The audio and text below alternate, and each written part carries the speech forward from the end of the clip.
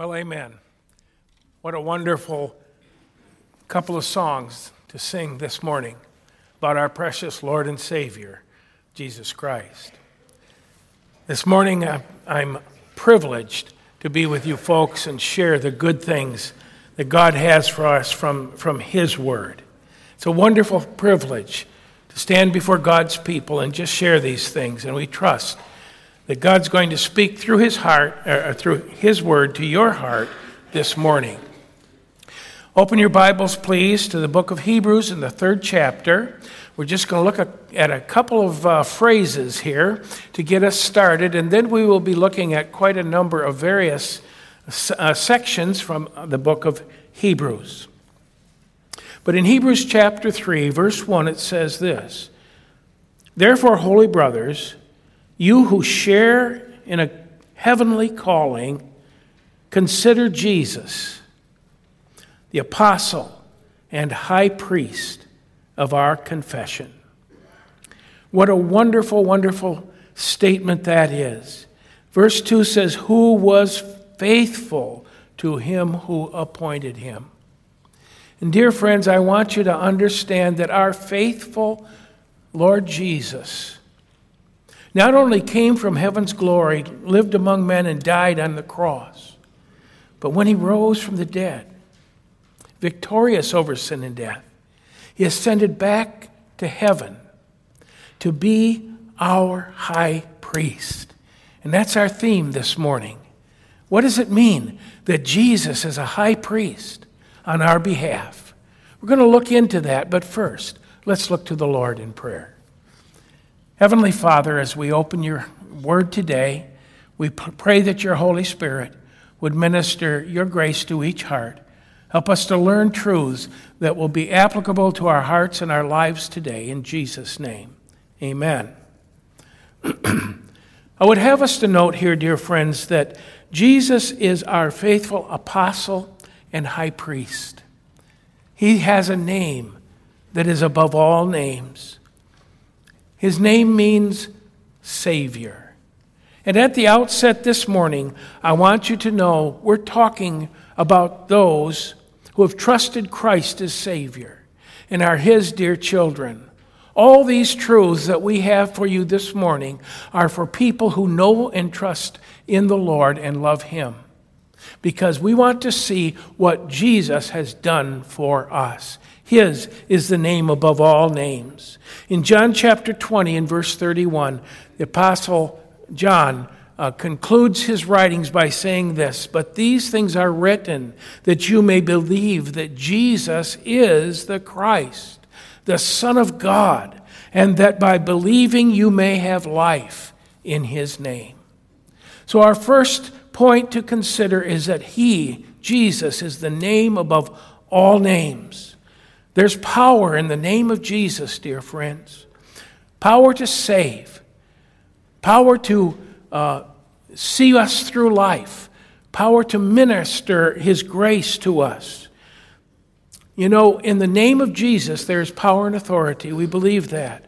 When Peter saw a man who had been lame, he reached out to that man and he said, when he healed him, he said, "Let it be known to all of you and to all the people of Israel that by the name of Jesus Christ of Nazareth, whom you crucified, this man is standing well before you." He healed him in the name of Jesus, the name above all names. And as Philippians chapter 3, verse 10 says, "So that at the name of Jesus every knee should bow and every tongue should confess that Jesus Christ is Lord, to the glory of God the Father."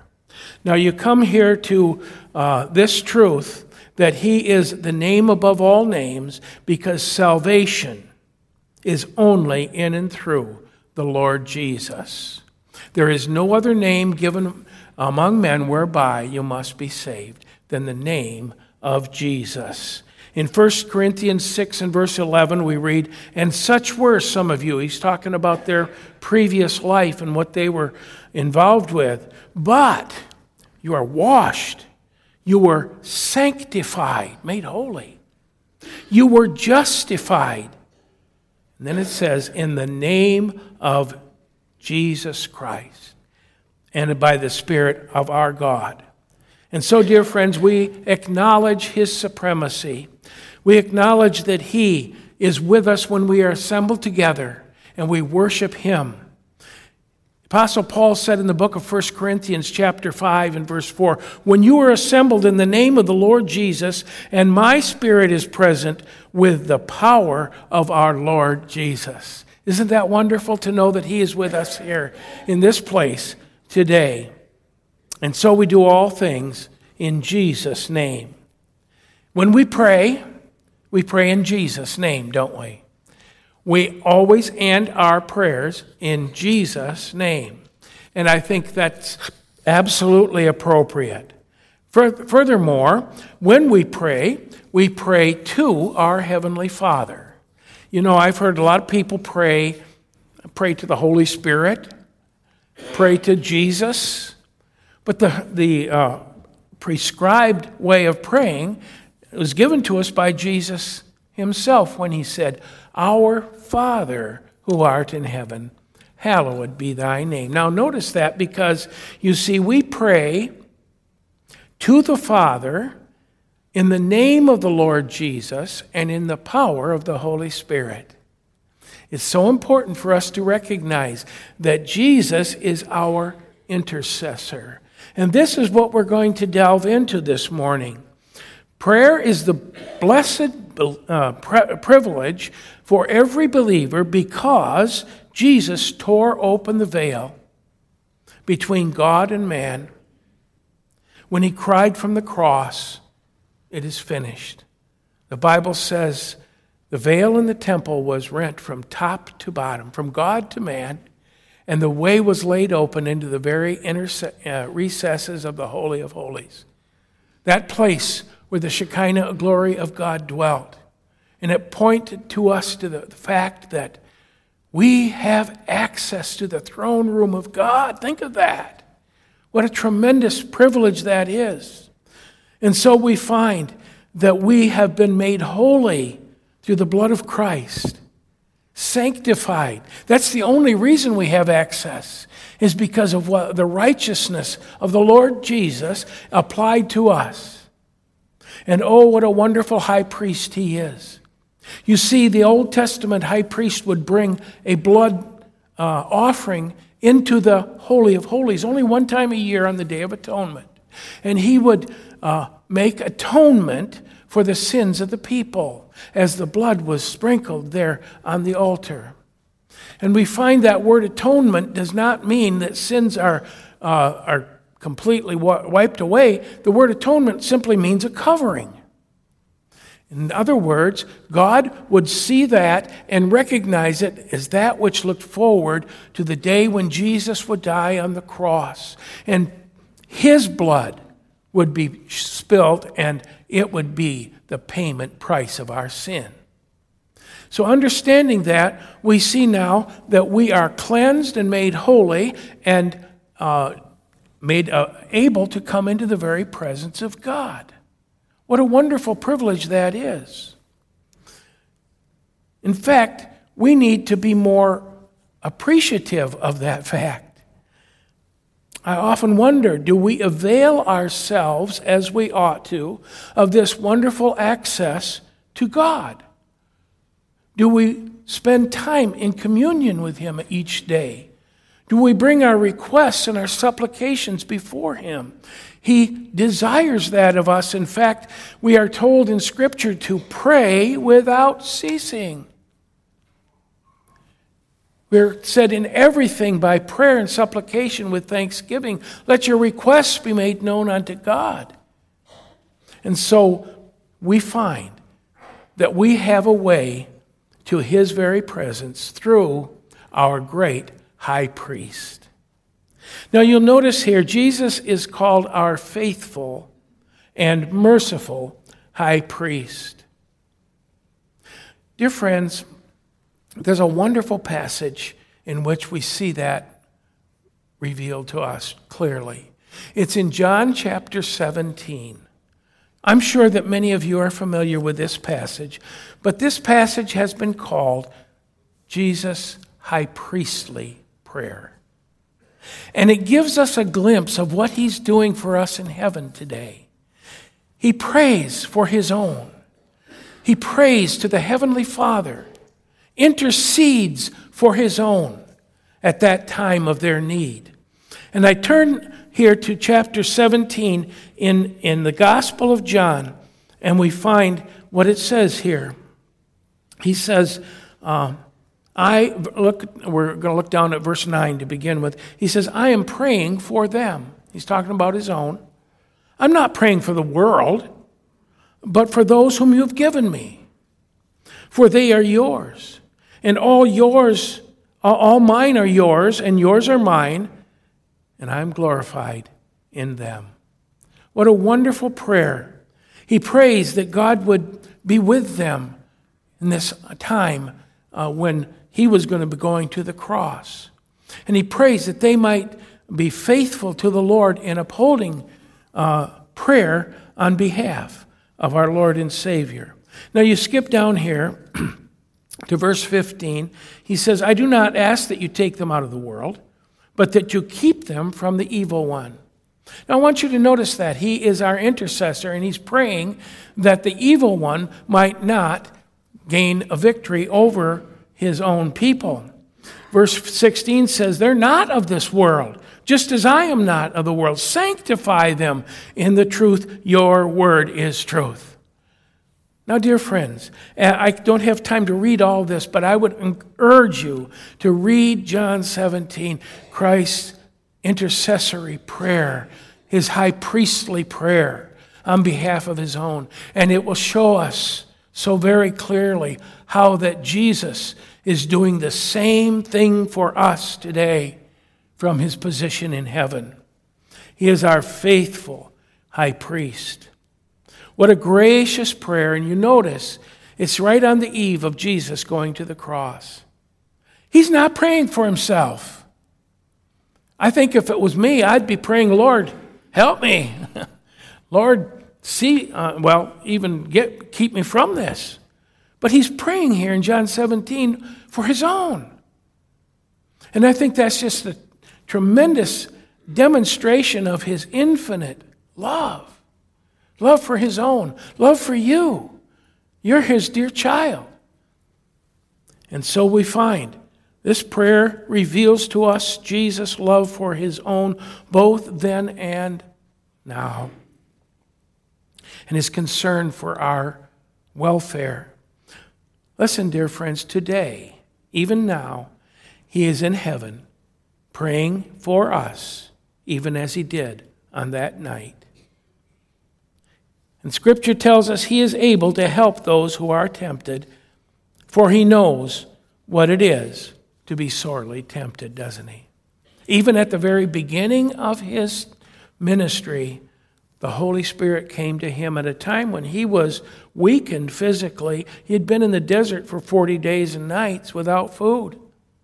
And we find that Satan comes along and says, make these stones into bread and you can have something to eat. You see, Jesus was sorely tempted, yet without sin. And so he knows all about our needs, our temptations, and he is not only a high priest, but a faithful and merciful high priest, knowing what we go through as well. Here in the second chapter of Hebrews, in verses 17 and 18, we read this. Therefore he had to be made like his brothers in every respect, so that he might be a merciful and faithful high priest in the service to God, to make propitiation for the sins of the people. For because he himself has suffered being tempted, he is able to help those who are being tempted. You see, temptation doesn't have to overtake us. We have one who in heaven who is praying for us. He endured what we endure. He didn't sin. Sometimes we do. Sometimes we fall to those temptations. But you know what? He pleads our cause because he understands our weakness. Because he was tempted like as we are, yet without sin. And so we find Jesus knows our needs. He's a wonderful, faithful, and merciful high priest. By the way, I read a word that perhaps needs a little understanding. And that is in verse 17, it said that he might be a propitiation for the sins of the people. Now that's a big word. The word propitiation simply means that which satisfies the just demands of a holy God. You see, the blood of Jesus Christ cleanses us from all sin because the blood of Christ was that which satisfied the holy demand, the just demands of a holy God. That's what propitiation means. And I think it's a very important concept that Jesus' blood paid the price for my sin so I would not have to. And it also cleared the way for me to approach a holy God through our high priest, the Lord Jesus. Precious truth. And so we find he is our intercessor.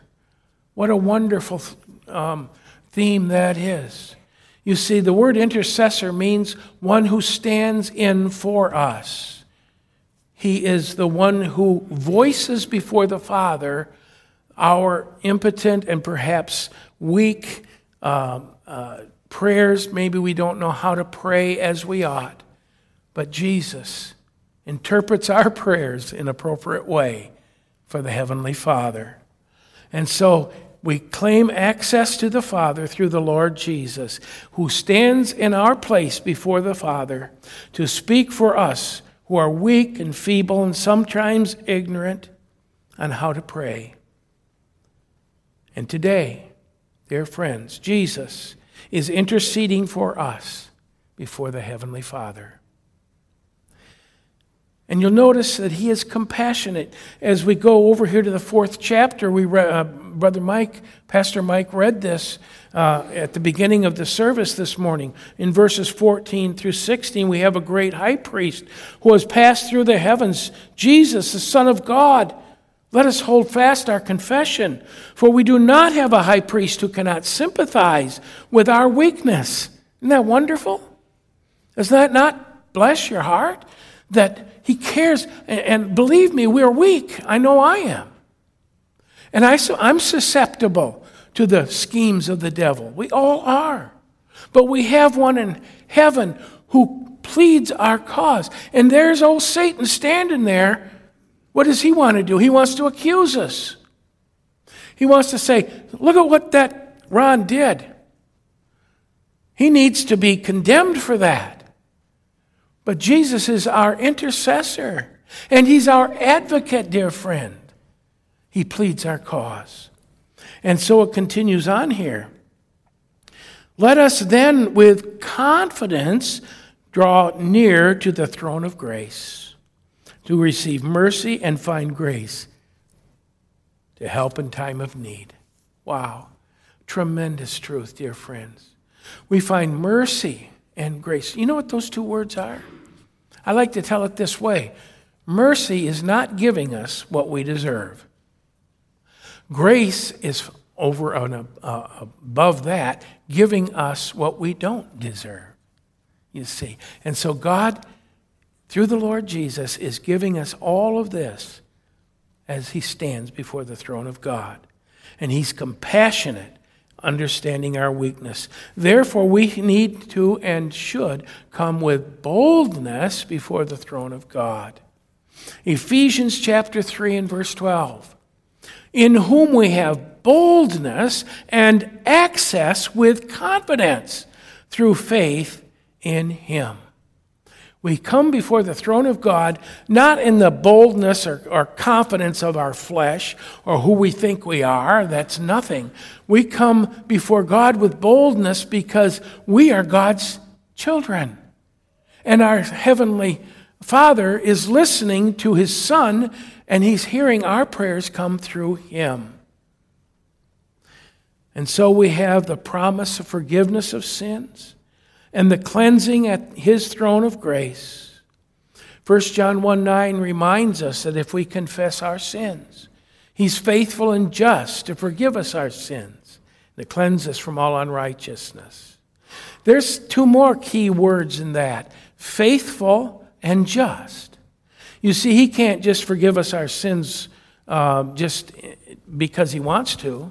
He forgives us our sins because he is faithful to his promise and because he is just. What does the word just mean? It means he's absolutely faithful to who he is. He's faithful to his holy character. He is just in forgiving us. And that's the key thing, you see. Our intercessor, the one who has shed his blood for us, says, you are forgiven on the basis of my shed blood. That makes it a just accomplishment. Praise God for that. Now, we find furthermore that God has made us to be kings and priests unto the Lord. We know we have no need for an earthly priesthood as did Israel. Jesus Christ is in heaven as our high priest, and he likewise has become our sacrifice.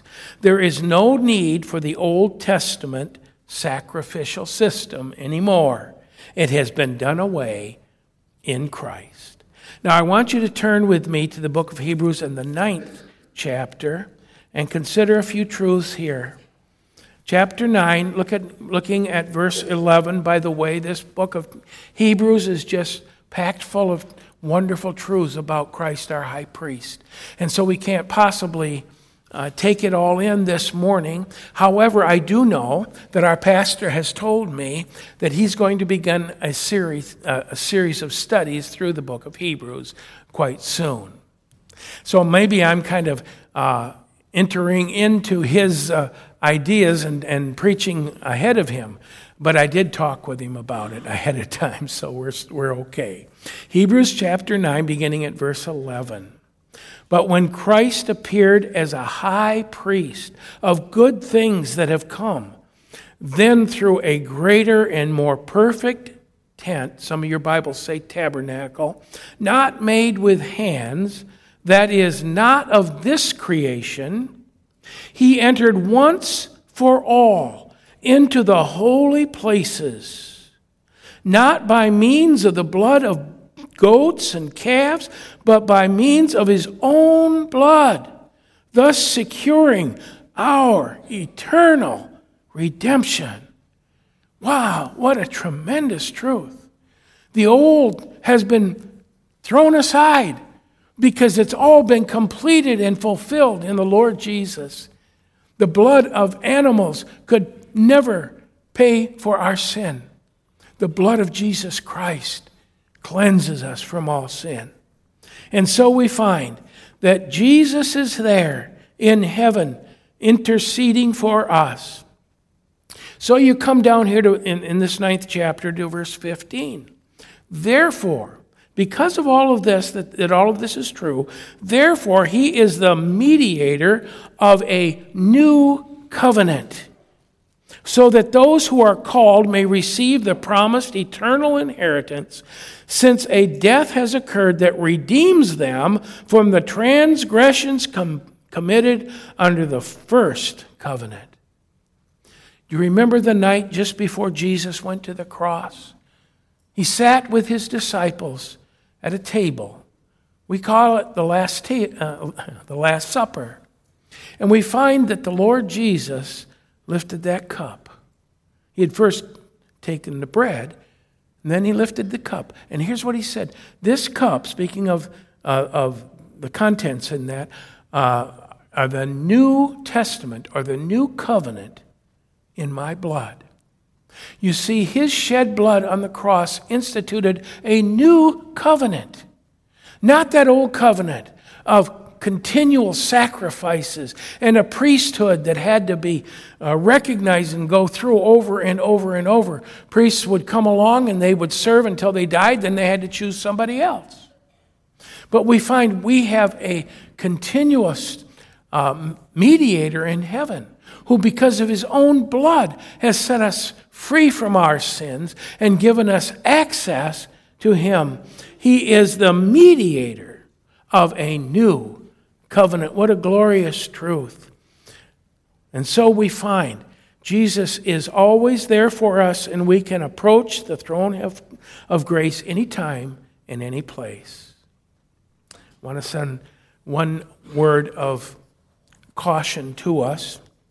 Some churches still hold to much of the Old Testament way of doing things. They have their own priesthood, an earthly priesthood. Now we read here in Scripture that the earthly priesthood was done away in Christ. But those who are of that persuasion believe that they have to go to God through an earthly priest. And this is absolutely contrary to the Word of God. Furthermore, we already read here that Jesus died on the cross once for sin forever. We don't have to come and re-crucify the Lord Jesus every Sunday, as some do, as they practice what they understand the communion service to be. Dear friends, Jesus completed all of it, and he's continuing on. You know, when Jesus' last words on the cross were, "It is finished," his work on earth came to a conclusion when he died and paid the penalty for our sin. But it did not mean he's finished with us, because he is a continuing high priest. And we will notice that. What a wonderful truth that is. We do not want to deprive people of the direct access that we have to the throne of God, thinking we must go through some earthly priest. We do not need an intermediary to come before God on our behalf, because that's what Jesus does. And so we find that Christ has replaced the Old Testament Levitical system by his sacrificial death on the cross. The temple veil was rent. The way to the inner sanctum of God was open. Now you'll notice too, in regard to this, that the Holy Spirit indwells the believer, and our body is his temple. It's important for us to understand God is still with us. Jesus, as we said, ascended back to heaven. But what happened? He sent us his Holy Spirit. And so he said to his disciples, "I'll not leave you as orphans. I will come to you." And he has come to us in the person of the Holy Spirit. And we don't have to go into an inner sanctum through the veil, because we enter the throne room of God in heaven, and we are empowered by the Spirit of God who lives within us. When Jesus spoke to the woman at the well, she asked him the question, "Well, where should we worship? Should we worship here in this mountain, or should we go up to Jerusalem?" And the Lord Jesus said, "God is not worshipped in tabernacles made with hand, but in the holy temple of God in heaven." And then later on he said, "Your body," just as we read it, "your body is the temple of the Holy Spirit." Dear friends, he's with us. We can pray. We can be close to him because he's with us. So we find that this is a wonderful truth from the book of 1 Corinthians chapter 6. "Do you not know that your body is the temple of the Holy Spirit within you, whom you have from God? You are not your own. You were bought with a price." Remember that. When you're tempted to do things that are wrong, your body is the Holy Spirit, and you are not your own. God paid the ultimate price for you, and your responsibility is to live for him and serve him. He is now our high priest. Hebrews chapter 6 and verse 10 says, "We have this sure and steadfast anchor of the soul, a hope that enters into the inner place beyond the curtain, the very throne room of God." Now, one other important thing that we need to understand in regard to Christ's priesthood, Jesus was not a priest after the Levitical order. That's a key thing. Now, we're talking about the Aaronic priesthood. That is, Aaron was the first priest to God, and then there was a succession of priesthood all the way down. But Jesus was not part of that priesthood. You see, the priests had to come from the tribe of Levi. They were the Levites.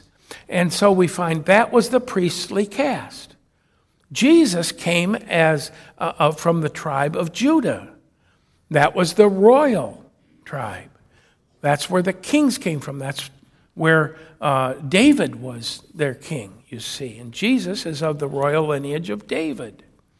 So how is it that he's a priest if he's not of the Levitical or the Aaronic priesthood? Well, this whole system, as we said, has been done away, and the greatest of the Lord's priesthood is typified in what we call the order of Melchizedek. You remember that name? Don't try to spell it, but remember it, what he's done.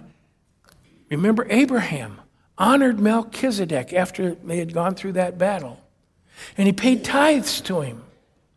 Because this man, Melchizedek, was the king of Salem, later known as Jerusalem. But way back there in that day, this man, Melchizedek, his lineage has never been found.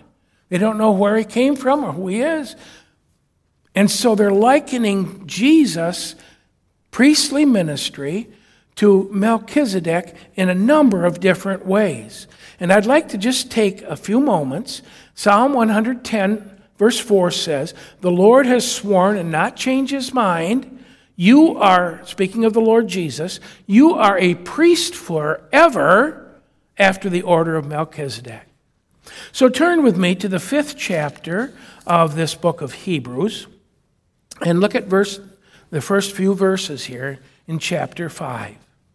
It says, "For every high priest chosen from among men is appointed to act on behalf of men in relation to God, to offer gifts and sacrifice for sin. He can deal gently with the ignorant and wayward, since he himself is beset with weakness. Because of this, he is obligated to offer sacrifice for his own sins." You see, those earthly priests were sinners too, just as he does for those of the people. And no one can take this offer for himself, but only when called by God, just as Aaron was. So Christ did not exalt himself to be made a high priest, but was appointed by him who said to him, "You are my son, today have I begotten you." That's the Father in heaven. Look at verse 6. "As he says also in another place, you are a priest forever after the order of Melchizedek." Now, the key understanding, he goes on to spend quite a bit of time explaining this, but the key to our understanding this Melchizedek part of it is that he is a priest forever. You see, the Melchizedek, it said, without beginning and without ending. They didn't have a birth date for him. They didn't know. And some even believe maybe this was a pre-appearance of the Lord himself way back in Abraham's day. We can't substantiate that, but nevertheless, this Melchizedek is a type, a picture of the priesthood of the Lord Jesus. And it's a continuing priesthood. You see, the priests back then were, like I said, able to minister and do their work until the Lord took them home. But this priest has a continuing priesthood forever. In other words, he will always be our high priest. And so we find this unique priesthood eliminates the shortcomings of the Aaronic priesthood. As we go over here to chapter 7, I want to notice just a few verses here. Verse 11 of chapter 7 says, "Now if perfection had been attainable through the Levitical priesthood, for under it the people received the law, what further need would there be for another priest to arise after the order of Melchizedek, rather than one named after the order of Aaron?" He's saying, why do we need a new order of priesthood? This Melchizedek priesthood. For when there is a change in the priesthood, there's necessarily a change in the law as well. For the one of whom these things are spoken belonged to another tribe, from which no one ever served at the altar. So in other words, he wasn't of the Levitical line. For it is evident that our Lord descended from Judah, and in connection with the tribe of Moses said nothing about priests. This becomes more evident when another priest arises in the likeness of Melchizedek, who has become a priest, not on the basis of a legal requirement concerning bodily descent, but by the power of an indestructible life. An indestructible life. Our priesthood in heaven is an eternal priesthood. For it is written, "You are a priest forever after the order of Melchizedek." What a blessed and wonderful truth that is. Christ is ascended as high priest to the true tabernacle in heaven, dear friend. Chapter 6, verses 19 and 20 says, "We have this as a sure and steadfast anchor of the soul, a hope that enters into the inner place behind the curtain, where Jesus has gone as a forerunner on our behalf, becoming a high priest forever after the order of Melchizedek." What a glorious and wonderful truth, dear friends, that he made one sacrifice for sin forever. It is finished. And then he ascended to heaven to be our abiding high priest. Go with me to chapter 10 for just a moment, and we're going to look at just a couple of verses there. In chapter 10, it says in verses 12 through 14, we'll read verse 11 with it. "And every priest stands daily at his service, offering repeatedly," notice this, "offering repeatedly the same sacrifices which can never take away sin." So if there's a church that is crucifying Christ in what they call the Mass every Sunday, they're doing exactly what the Old Testament priests did. But, verse 12, "But when Christ had offered for all time a single sacrifice for sin, he sat down at the right hand of God." When that sitting down means the work is done. I'm going to sit down. "Waiting for the time until his enemies should be made his footstool for his feet. For by one single offering he has perfected for all time those who are being sanctified." For all time we have been sanctified through the blood of Christ. "And the Holy Spirit bears witness to us for after the saying, 'This is the covenant that I will make with them after those days, says the Lord.'" What a wonderful and blessed truth we have in this wonderful book of Hebrews. Our sins have been removed, and praise God, we have access to the Father. And dear friends, why would any church, through their doctrine, want to take away the most wonderful privileges every child of God has, and which are enumerated expressly in His Word? Something's wrong there. Praise God. We are a Bible church, a Bible-believing people who trust the truth of God's Word as it tells us of our great living Savior and High Priest. And last of all, I want to mention that He is our dutiful advocate. Dutiful advocate. The picture is somewhat like a courthouse. And here, Jesus is our defense against the accusations of the devil on the basis of His own shed blood. In 1 John chapter 2, verses 1 and 2, Apostle John writes this, "My little children, I am writing these things to you so that you may not sin. But if anyone does sin, we have an advocate with the Father, Jesus Christ the righteous.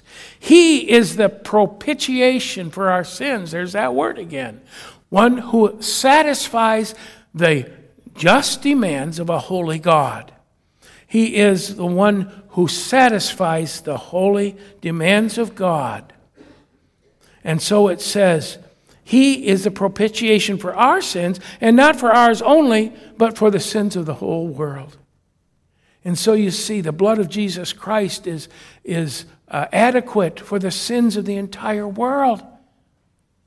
Applied to those who have received Him as Savior, accepted His gift of salvation. Our sins are gone. You see, dear friends, the blood of Jesus Christ, God's Son, cleanses us from all sin.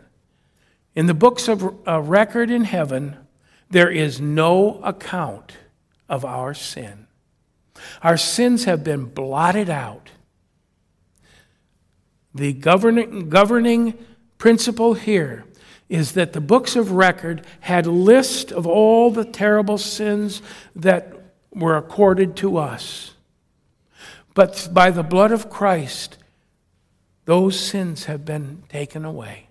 They're no longer recorded there.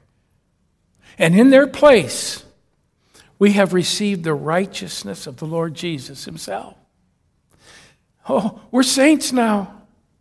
That doesn't mean we're never going to sin again. But it means that we have been placed into that wonderful position in which when the books are open in heaven, they're going to see only the righteousness of Christ, our advocate, our intercessor, our high priest, in the books of record. But then there's Satan, the accuser of the brethren. Revelation 12 and verse 10 sums up the life, or the ministry, or I should say the efforts of Satan. And it reads this, "I heard a loud voice in heaven, saying, 'Now the salvation and power of the kingdom of our God and the authority of Christ has come. For the accuser of our brothers has been thrown down, who accuses them day and night before God.'" Accuser of the brethren. Remember Job? How that Satan came before the bar of God and he said, "Oh, that Job, he appears to be a righteous man, but if I put some real things into his life, he'll curse you." All right, go ahead and try. But you see, Job was faithful. The point is, here was Satan standing there accusing Job, and Satan put him to the test. And Job passed the test, so Satan, he failed. Do you remember in Zechariah chapter 3 and verse 1, we read about Joshua the high priest. It says, "Then he showed me Joshua the high priest standing before the angel of the Lord, and Satan standing at his right hand to accuse him. And the Lord said to Satan, 'The Lord rebuke you, O Satan.'" You see, dear friends, that's our Lord. He rebukes Satan.